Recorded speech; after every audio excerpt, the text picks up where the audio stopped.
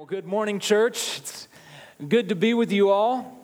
And as the student ministry pastor, I can confirm that what Heather said is true. Our adult volunteers are definitely more excited about the Oasis Winter Experience, the middle school retreat, than the students themselves are. So a lot of the students are like, man, this is a long way away. This is overnight. It's going to be real cold. And all the volunteers are so psyched to get away, eat good food, not have to cook, not have to clean. So it's going to be a blast. And we have over 20 students signed up already, and I'm hopeful over the next few days as this deadline pushes closer, we'll get several more. But really looking forward to it.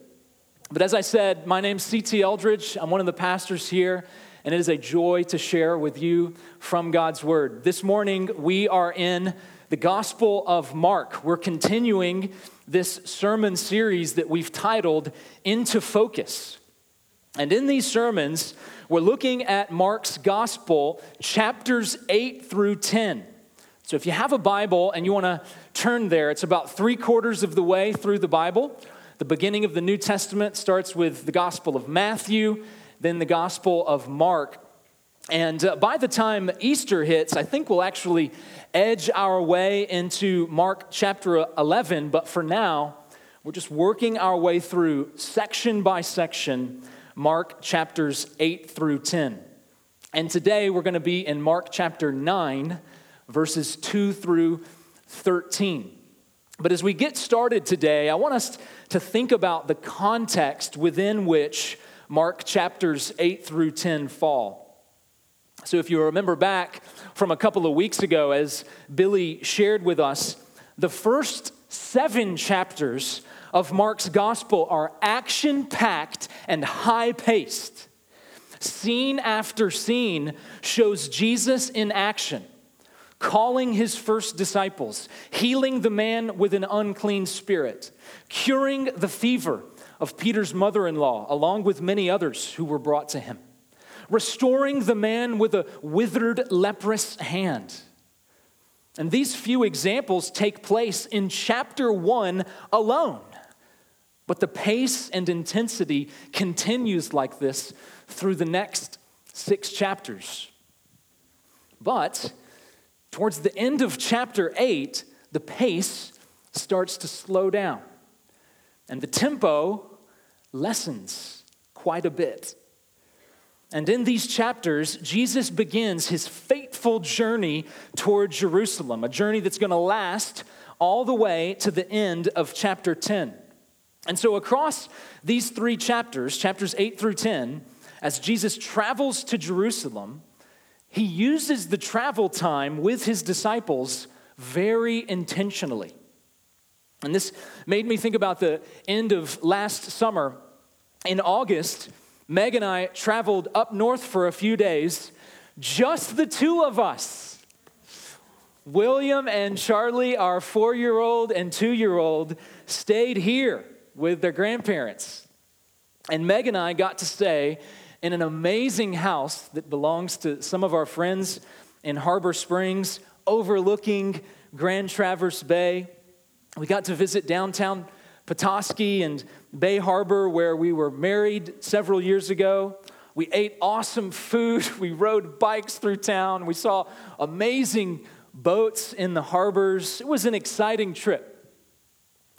But you know, despite all of the really neat things we got to do, the thing we enjoyed most about the trip, or at least the thing I enjoyed most about the trip, was the chance for Meg and I to focus on one another. Because life is so go, go, go. Our 2 young boys, everything going on around the house and at work, it's just nonstop. But as Meg and I made the journey and left life behind for a few days, the pace slowed down and we were able to focus on one another in a unique way. That's one of the things that's great about traveling together. It's not just the cool place you're going to visit or the neat things that you're going to get to do, but that you get to spend focused time with your friends or family or whoever you're traveling with. Well, so it is for Jesus with his disciples. they're beginning to leave behind all of the activity and ministry of Galilee, and Jesus uses this focused travel time with his disciples very intentionally. As they journey, he slows down and becomes very deliberate to make sure his disciples are crystal clear on who he is and what it means to follow him. They had seen him do all the miracles. They had heard his authoritative teaching. But they are still crucially mistaken about who Jesus is and what it means to follow him. There is still so much more that needs to come into focus for them, and Jesus uses this travel time to do just that. So in the first two sermons of this series, Billy taught us from the end of chapter 8 as Jesus and the disciples begin their journey. There we saw that the 12 disciples do understand that Jesus is the Christ. He's the chosen one, the promised one. He's the long-awaited Savior of God's people. But what they fail to understand is that the Christ, the Messiah, must also suffer. And the disciples fail to understand that all who follow the Messiah must do likewise. Jesus says they must deny themselves. Whoever would follow me must pick up his cross. He says, whoever would lose his life for my sake will find it. This is a hard saying, kind of a downer for the disciples to hear. However, Jesus ends that section with more promising words. Chapter 9, verse 1. This is the last verse from our last sermon. There, Mark writes, chapter 9, verse 1, "And Jesus said to them, 'Truly I say to you, there are some standing here who will not taste death until they see the kingdom of God after it has come with power.'" Aha! So that whole cross-bearing, self-denial thing sounded kind of harsh, but hey, he said that some of us standing here before we die are going to see the kingdom of God come with power. So you can just imagine the disciples thinking, all right, this is going to be awesome. The Roman Empire is about to get jacked up. We're going to take back Jerusalem. Political and economic justice, spiritual renewal, the kingdom of God. And we're going to see it, Jesus said. Well, that's where we pick up today in Mark chapter 9, verses 2 through 13. That's where we join his disciples as they travel towards Jerusalem. So I'll read these verses for us. Mark chapter 9, verses 2 through 13. He who has ears to hear, let him hear. "And after 6 days, Jesus took with him Peter and James and John and led them up a high mountain by themselves. And Jesus was transfigured before them, and his clothes became radiant, intensely white, as no one on earth could bleach them. And there appeared to them Elijah with Moses, and they were talking with Jesus. And Peter said to Jesus, 'Rabbi, it is good that we are here. Let us make 3 tents, one for you and one for Moses and one for Elijah.' For Peter did not know what to say, for they were terrified. And a cloud overshadowed them, and a voice came out of the cloud, 'This is my beloved Son. Listen to him.' And suddenly, looking around, Peter, James, and John no longer saw anyone with them, but Jesus only. And as they were coming down the mountain, Jesus charged Peter, James, and John to tell no one what they had seen until the Son of Man had risen from the dead. So they kept the matter to themselves, questioning what this rising from the dead might mean. And so Peter, James, and John asked Jesus, "Why did the scribes say that Elijah must come first?" And Jesus said to them, "Elijah does come first to restore all things. And how is it written of the Son of Man that he should suffer many things and be treated with contempt? But I tell you that Elijah has come, and they did to him whatever they pleased, as it is written of him." This is the word of the Lord. Thanks be to God. C.S. Lewis was an Anglican author and theologian, really. He lived mostly during the first half of the 20th century in England, and his most influential nonfiction book was titled Mere Christianity. He wrote these chapters to be delivered as radio broadcasts on BBC Radio from 1941 through 1945, so at the height of the Second World War. And the following lines are from a chapter on Jesus in this book, Mere Christianity. And these lines are probably the most well-known and impactful from the entire book. Lewis writes, "A man who said the sort of things Jesus said would not be a great moral teacher. He would either be a lunatic on level with the man who says he is a poached egg, or else he would be the devil of hell. You must make your choice. Either this man was and is the Son of God, or else a madman or something worse. You can shut him up for a fool, you can spit at him and kill him as a demon, or you can fall at his feet and call him Lord and God. But let us not come with any patronizing nonsense about Jesus being merely a great human teacher. He has not left that option open to us. He did not intend to do so." Who is Jesus to you?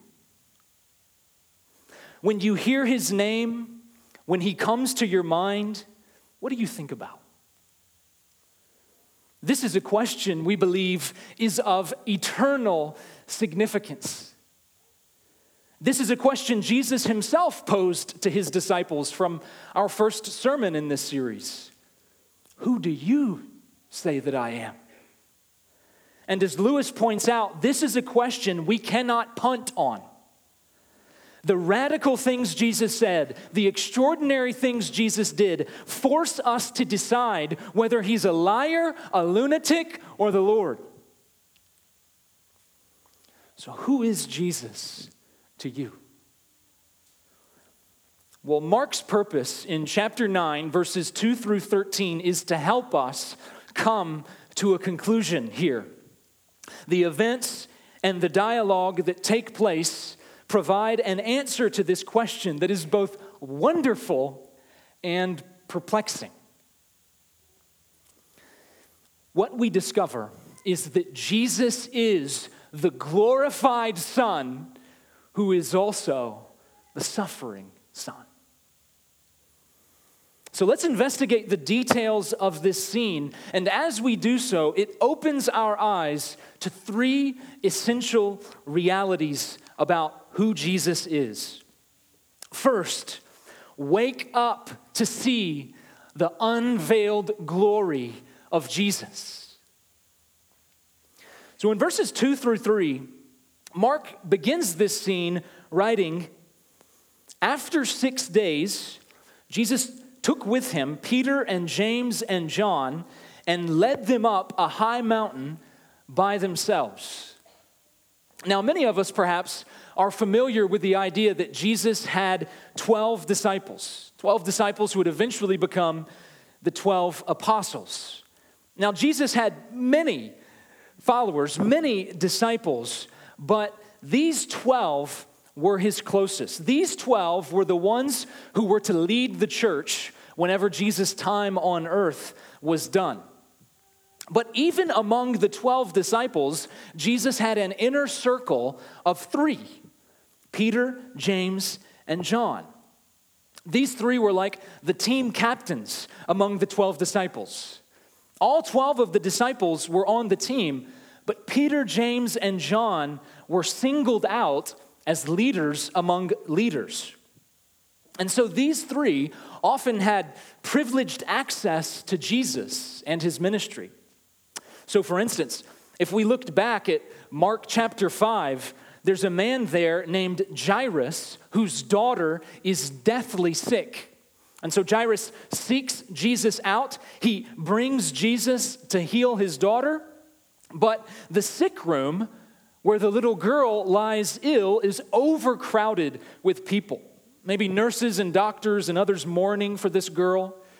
So instead of bringing along all 12 of the disciples, Mark tells us that Jesus brings into the sick room only Peter, James, and John. And these three men then have the special opportunity to witness Jesus bring the little girl back from the dead. Well, likewise here, Jesus heads up the mountain with his inner circle of disciples, Peter, James, and John, and it makes us wonder what special opportunity lies ahead for these three. With their privileged access to Jesus, what amazing thing will they witness next? Well, let's see, starting in verse 2. After 6 days, Jesus took with him Peter and James and John and led them up a high mountain by themselves, and Jesus was transfigured before them, and his clothes became radiant, intensely white, as no one on earth could bleach them. So without any warning, Jesus is transformed into this dazzling, otherworldly brightness. His human form is apparently still discernible, but now he radiates beams of light. Now, seeing Jesus transformed like this, imagine how the three disciples feel. So, granted, this is on a much smaller level, but this made me think about some of the reactions I had looking at Christmas cards that we received last month leading up to Christmas. You know how it goes these days. Christmas cards are really more of a portrait than a card, a portrait of the family who's sending you the card. And especially in the cards from our friends with children. I would see the pictures of our friends' children and think, wow, what an amazing transformation. We knew these kids when they were infants, when they were 2 or 3 years old. And now look at them. They're huge. He's taller than his dad. She's a full-grown woman. Meg will be especially stunned when she sees the Christmas card of a family for whom she used to babysit. These little children who Meg got to care for, and now we've got their Christmas card of the child wearing a cap and gown at college graduation. What a transformation. And because we haven't seen these people in a long time, it's like the transformation happened overnight. We're just stunned. So imagine those disciples. One moment they're reaching the top of the mountain, talking with Jesus, and then he's transformed. And the glory of his body is so extreme, Mark adds that his clothes shine intensely white. And then he puts in this little detail, so white as no one on earth could bleach them. And now I think Mark adds that little detail to show us the significance of Jesus shining so brightly. No one on earth could bleach clothes so as to make them shine so bright. Aha! Because Jesus is not from earth. He's from heaven. Peter, James, and John witness, they see the heavenly radiance because that is where he is from. The veil is lifted from his earthly form, and these three get a glimpse of Jesus' majesty and power. Wake up to the unveiled glory of Jesus? Or will you go on seeing him as a mere man? Yeah, he's an important guy. He's an influential teacher. He's a significant historical figure. No. We cannot get away with that sort of half-hearted judgment here. There is no one on earth who shines like him. There is none on earth as glorious as he. And the call of this testimony on our lives is to acknowledge and own that Jesus is matchless. And if we would wake up to the unveiled glory of Jesus, our lives would never be the same. His supremacy and value exceed all relationships. His supremacy and value exceed all accomplishments, all desires, all possessions. Will it be known about Woodside Romeo that we have been gripped by the glory of Jesus?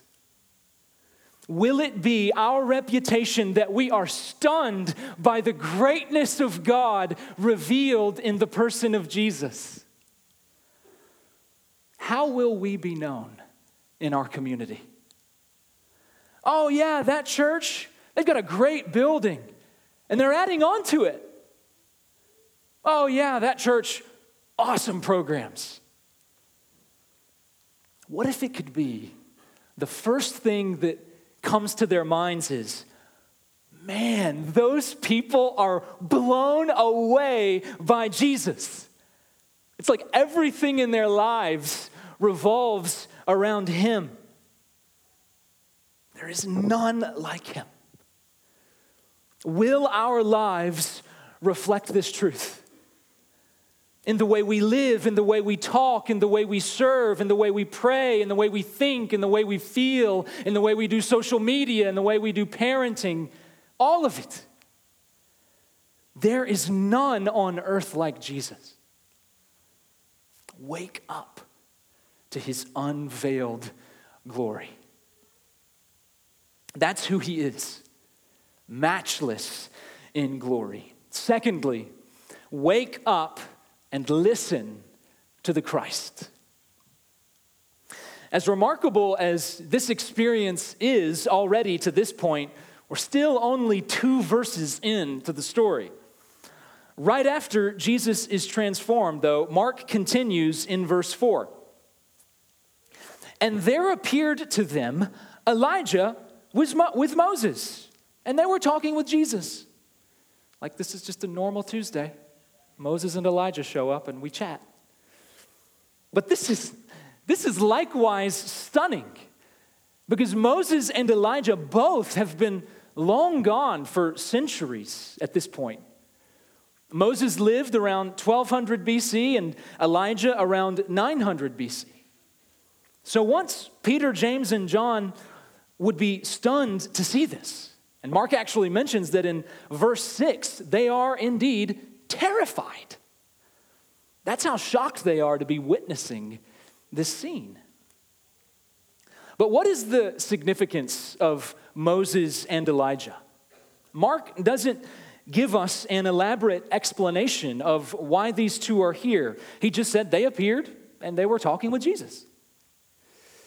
So to understand their significance, we have to look back at who both Moses and Elijah were. Each of these men were key figures in the story of God's people in the Old Testament. And a big part of what made them so important is they spoke God's word to God's people. And furthermore, each one of them often received God's revelation on a mountain. So for example, the 10 Commandments. These 10 words were delivered to Moses on Mount Sinai, Exodus chapter 19 and 20. Similarly for Elijah, 1 Kings 19 is probably the most famous chapter from his life. 1 Kings 19 tells us about how Elijah fled from Jezebel for his life, and God led him up Mount Horeb. And there on the mountain, God spoke to Elijah not in the strong wind, not in the earthquake, not in the fire, but in the sound of a low whisper. God promises Elijah on the top of that mountain that Baal and the other false gods will not win. And as bad as things had gotten in Israel, the Lord promises that there is still a remnant that remains. So here we are again. Elijah and Moses on top of a mountain. And what do you think we're here for? For God to speak. For God to reveal himself as he never has before. Moses and Elijah received much of God's revelation, and they spoke for God amazing things. But now, all of God's revelation from the past has culminated in the coming of Christ Jesus. Jesus is the focal point of God's revelation. Moses and Elijah meet on this mountaintop to behold the Word of God made flesh, Jesus. And what happens next drives this point home even further. Mark continues in verses 7 and 8. And a cloud overshadowed them, and a voice came out of the cloud. This is my beloved Son. Listen to him. And suddenly looking around, Peter, James, and John no longer saw anyone with them, but Jesus only. With the transformation of Jesus, the appearance of Moses and Elijah, and now the divine voice speaking from the cloud, the three disciples must have been breathless, speechless. And several times in the Old Testament, God spoke to his people out of a cloud, as he does here. And God's message is short and to the point. This is my beloved Son. Listen to him. For us, it may sound like old news. Oh yeah, Jesus, the Son of God. Of course. But as far as we know, within the Gospel of Mark anyway, this is the first time the disciples hear about this. They knew he was the miracle worker from God. They had concluded that he was the Christ. But this scene draws the focus even tighter on who Jesus is, the very Son of God. But the payoff of this declaration is not merely that we would know more facts about God, about Jesus, that he's the Son. The payoff is that we listen to him. You know, you would think that listening would be pretty easy, right? I mean, it's not like we have to make our ears work. It's just the sound comes in and you've listened. But it's not always that easy, is it? We get distracted, we zone out, we get bored, whatever it is. And the words go in one ear and out the other. But another big problem with listening is not that we get distracted, zoned out, or bored. It's that we don't want to listen. We don't want to hear what's being said. So if you have little children, I'm certain you know this well. I was getting the opportunity to experience this at 6:30 this morning. I'll speak to our 2-year-old. Charlie, go to the bathroom. Go number 2 on the potty. Okay, buddy? He doesn't want to hear it. I'm good, Dad. And he'll just sit on the pot for 15 minutes, finally take it off, and then boom, it all comes out. Children are such a blessing. And so gross. But that's the biggest barrier to listening, is not wanting to listen. You know, as this series goes on, we are going to hear Jesus say, the Son of God say, some really hard things. He has some firm words, to say the least, about money, about divorce, about sin and temptation. He's even got some difficult and disappointing words for the disciples before we finish this passage this morning. And we, like the disciples, are going to be tempted to do this. I don't want to hear it.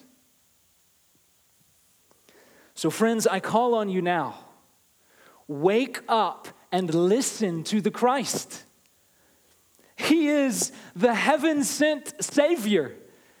He is the pinnacle of all God's revelation. He is the beloved Son of God. And what he has to say about your money and your marriage and your secret sins, it may not feel good. It may not be what you want to hear. But it's truth. And ultimately, listening to him will lead you into blessing. Wake up to the unveiled glory of Jesus. Wake up and listen to the Christ. Finally, wake up to the reality of the suffering Messiah. Well, as this mountaintop scene ends, Jesus and his 3 disciples head back down. And you can imagine that the disciples are stoked to tell everybody about what they just saw. But in verse 9, Mark writes, Jesus charges them not to tell anyone what they had seen until the Son of Man had risen from the dead. So the disciples decide to keep the matter to themselves, but they also start questioning. What does he mean, rise from the dead? Why does Jesus keep talking about dying? We just saw this heavenly revelation. We just heard the voice of God say that you're the beloved Son of God. Jesus, the kingdom of God has come in power, and you're the king. Why all this I've got to die stuff? And so out of their confusion, the disciples ask Jesus a question. Verse 11. Peter, James, and John ask, why do the scribes say that first Elijah comes? Now, why would they express their confusion like this? Well, an important prophecy related to God's final victory over his enemies is from Malachi chapter 4, verse 5. Malachi was a prophet from the Old Testament. In fact, he's actually the last book collected in the Old Testament. And in chapter 4, verse 5 of Malachi's prophecy, the Lord speaks through Malachi, and he says this, behold, God says, I will send you Elijah the prophet before the great and awesome day of the Lord comes. Now, as I said, Elijah lived around 900 BC, way before the prophecy of Malachi.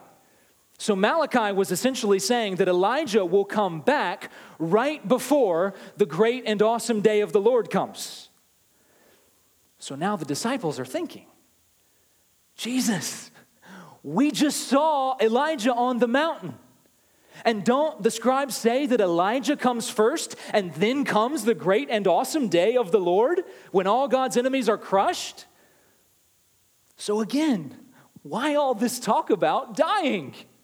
You're going to lead the charge on the great and awesome day of the Lord that's about to happen. You're not going to die. We're going to win. So Jesus responds. Verses 12 and 13. He says, Elijah does come first to restore all things. And how is it written of the Son of Man? That he should suffer many things and be treated with contempt. But I tell you that Elijah has come, and they did to him whatever they pleased. So Jesus agrees that Elijah must come first, and he goes on to say that Elijah has already come. And we haven't talked about the Elijah-like prophet that shows up in Mark's gospel because we've jumped into the middle of the gospel here in chapters 8 through 10. But early on, Mark tells us about a man who prepared the way for Christ Jesus. He's well known as John the Baptist, a different John than John the disciple. In Mark chapter 1, John the Baptist called the people to repentance in preparation for Jesus' ministry, which was about to begin. And John was famous in the land for his preaching. Many came out to hear him. But King Herod was not a fan. Herod was the Roman-appointed ruler of Judea at the time, and he had entered into an unlawful marriage, and John called him to repent. Herod said, "I don't want to hear it." So Herod threw John in jail and eventually had John beheaded. And all of that is recorded in Mark chapter 6. And so Jesus says, Elijah has come, and they did with him whatever they pleased. And it's going to be the same for me. The Son of Man is going to suffer many things and be treated with contempt. And if we thought the disciples were blown away on the mountaintop when they saw the glory of Jesus and Moses and Elijah and they heard the voice of God from the cloud, man, they were stunned. But now, they're even more blown away. The promised Messiah, the glorious Son of God, must die. You see, Jesus wants to press this truth into the hearts of those who are in his inner circle. Peter, James, and John have got to get this.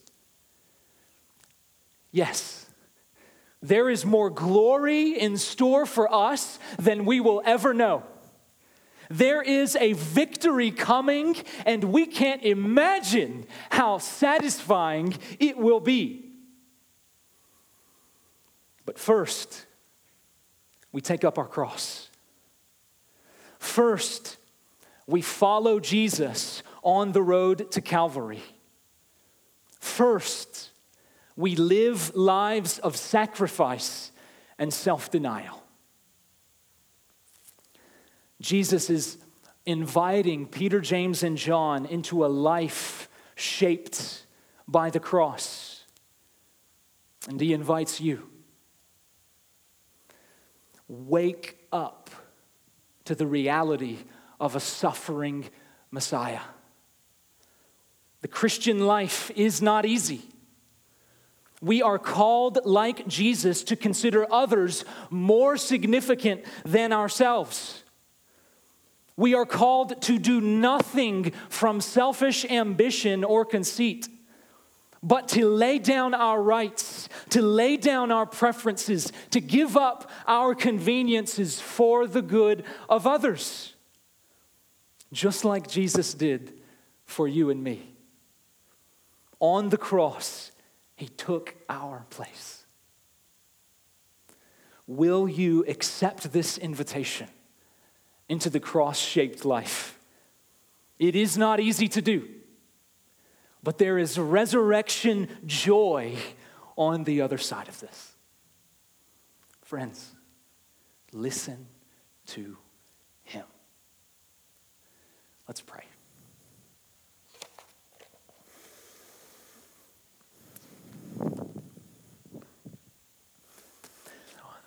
Our Father, we are at once humbled at the grandness of your revelation in Jesus Christ. Father, thank you so much. You have not left us in the darkness. You have not left us unto confusion, but you have made yourself known. And even so, through the Lord Jesus, what an amazing scene we've witnessed. Father, we are similarly humbled to consider his call on our lives. A life of self-denial and sacrifice and cross-bearing and following him on the path to Jerusalem. Father, I pray that your Spirit would stir in us and help us see the beauty of living a life formed and shaped by the cross so that others may flourish as we lay down our life for them. Father, I pray that your Spirit would help us see in our own lives the way we need to give of ourselves for the sake of others. God, do this work in us so this church could be known by our sacrificial love. God, may we be the light of the world. May all the residents in Washington and Romeo and Armada and Almont and Rochester and all the rest, may they see in us the power of your gospel and the power of your Spirit making us new, giving us life through your Holy Spirit. God, do this work as you are worthy and you are able. We trust you. In Jesus' name, amen. Well, let's stand and sing one more song and declare the truth of our Savior God and the way he laid down his life for us on the cross. Let's sing.